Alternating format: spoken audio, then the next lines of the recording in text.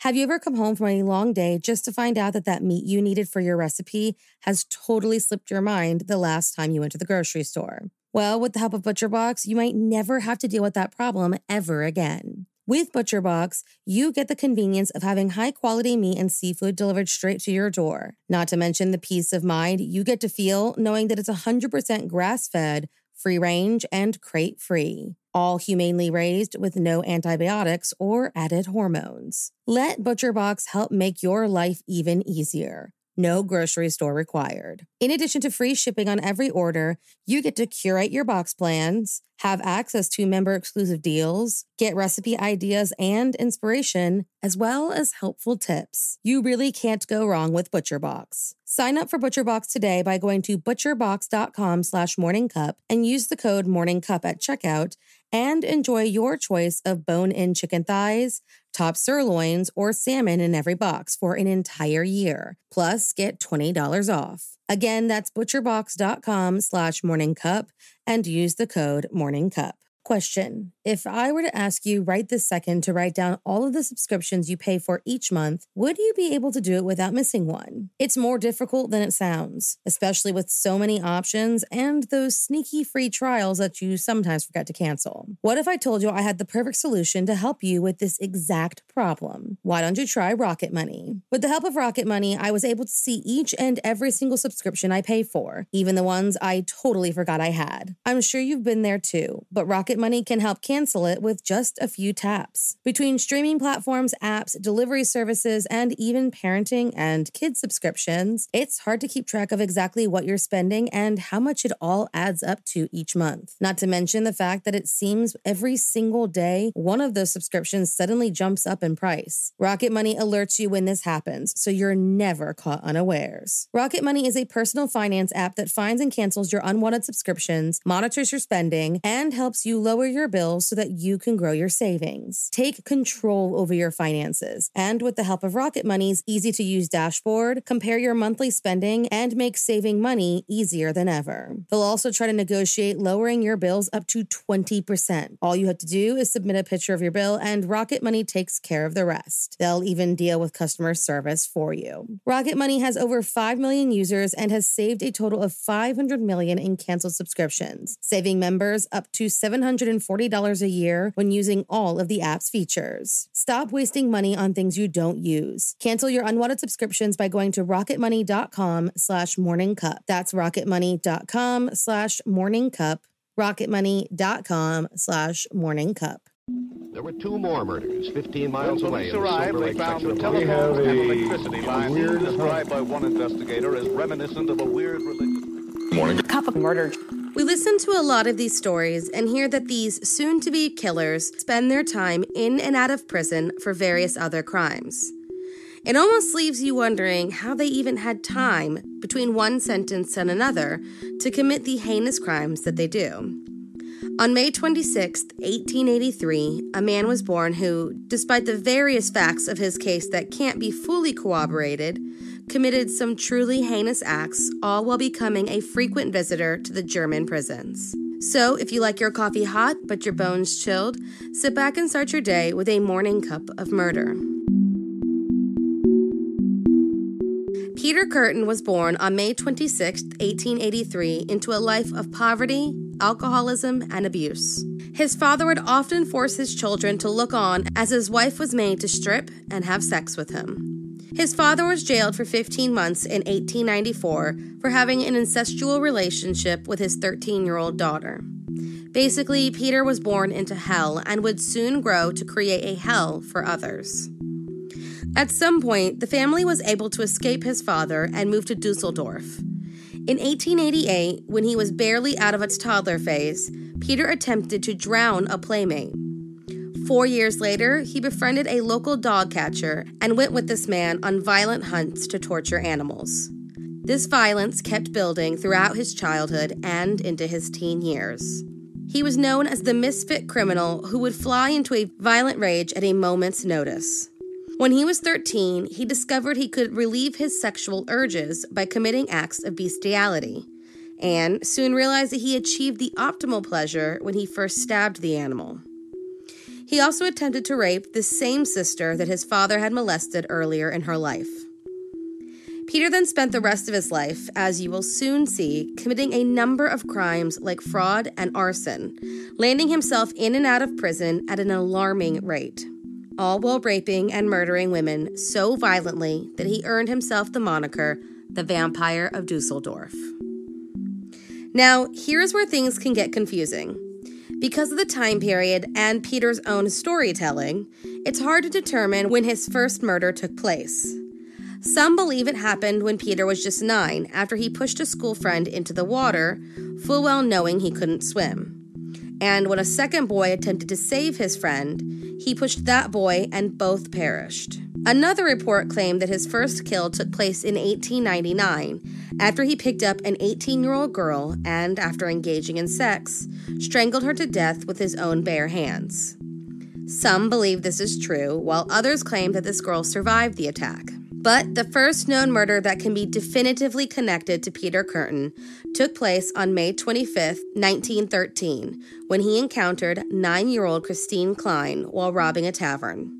She was asleep in her bed when Peter strangled and then slashed her throat with a pocket knife. As he heard the blood from her wound drip to the floor, he spontaneously ejaculated. The next day, he sat at the tavern across the street so he could hear the reactions to the young girl's death, even visiting her grave and ejaculating while touching the fresh soil. 2 months later, in a similar burglary situation, Peter strangled 17-year-old Gertrude Franken and escaped into the night. He was arrested just days later, but not for murder, for another case of arson that landed him 6 years in prison. He was released in April of 1921 and relocated to Altenburg to live with his sister.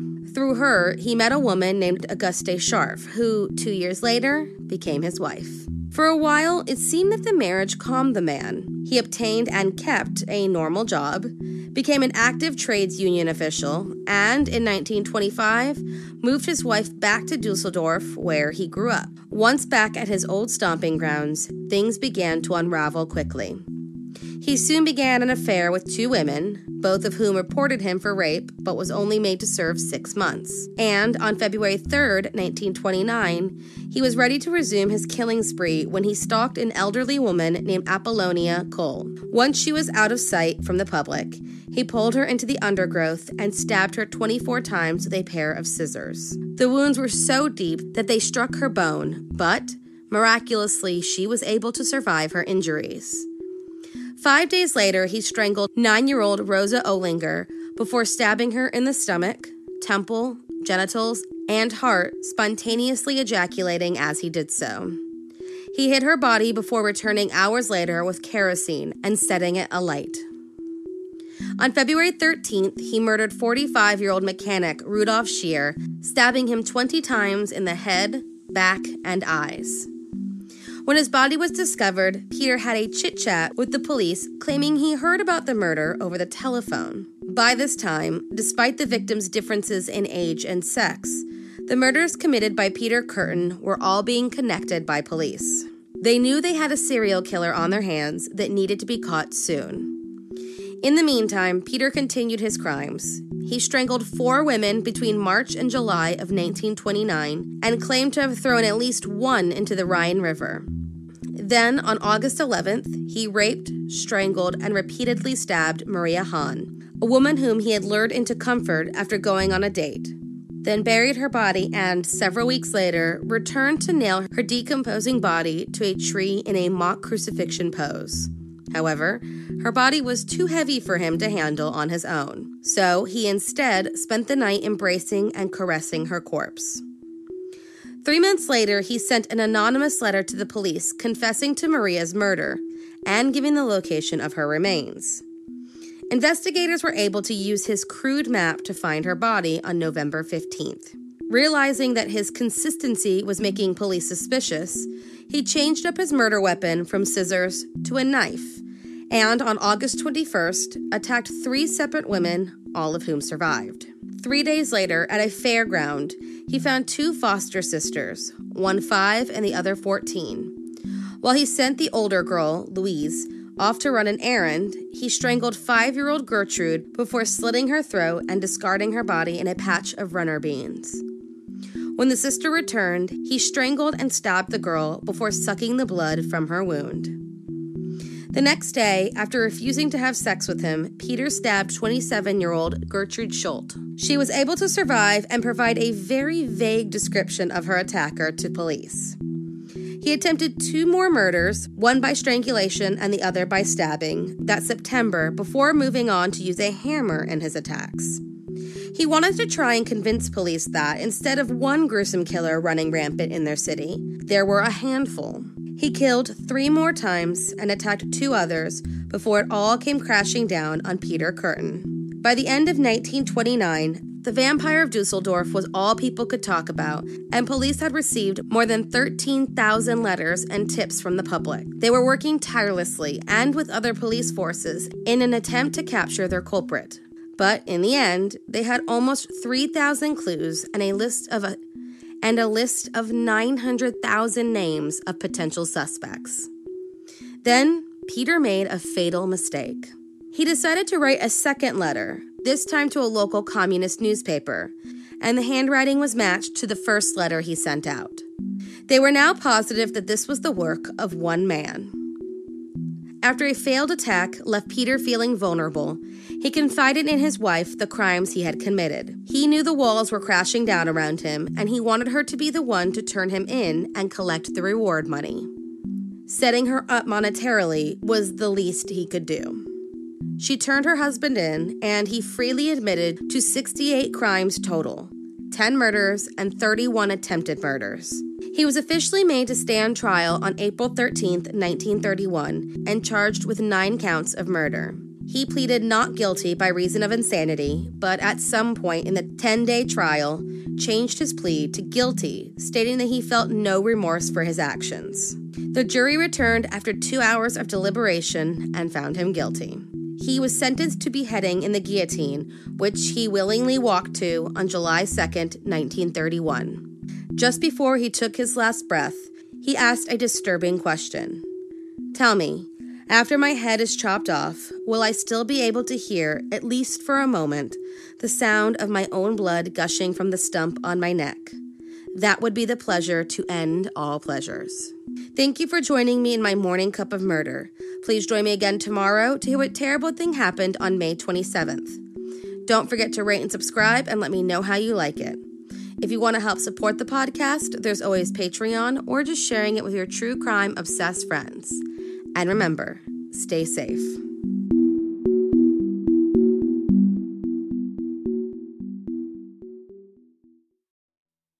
Thank you for listening to Morning Cup of Murder. This is a daily podcast that tells you what happened on this day in true crime history. In short, easy to listen to episodes that you can finish on your commute or while you enjoy your morning coffee. So make sure you check back every morning. My name is Karina. I am the creator and host. You can find Morning Cup of Murder on Twitter, Instagram, and Facebook. I have also set up a Patreon where you can donate a small monthly contribution to the podcast. All those links are in the episode description. Thank you again, and have a wonderful day. Our kids have said to us since we moved to Minnesota, we are far more active than we've ever been anywhere else we've ever lived. Moving to Minnesota opened up a lot of doors for us. Just this overall sense of community, of values that, Minnesotans have. It's a real accepting, loving community, especially with 2 young kids. See what makes Minnesota the star of the North.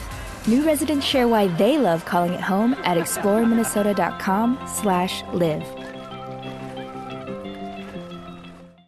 Our kids have said to us since we moved to Minnesota, we are far more active than we've ever been anywhere else we've ever lived. Moving to Minnesota opened up a lot of doors for us. Just this overall sense of community, of values that, Minnesotans have. It's a real accepting, loving community, especially with 2 young kids. See what makes Minnesota the star of the North.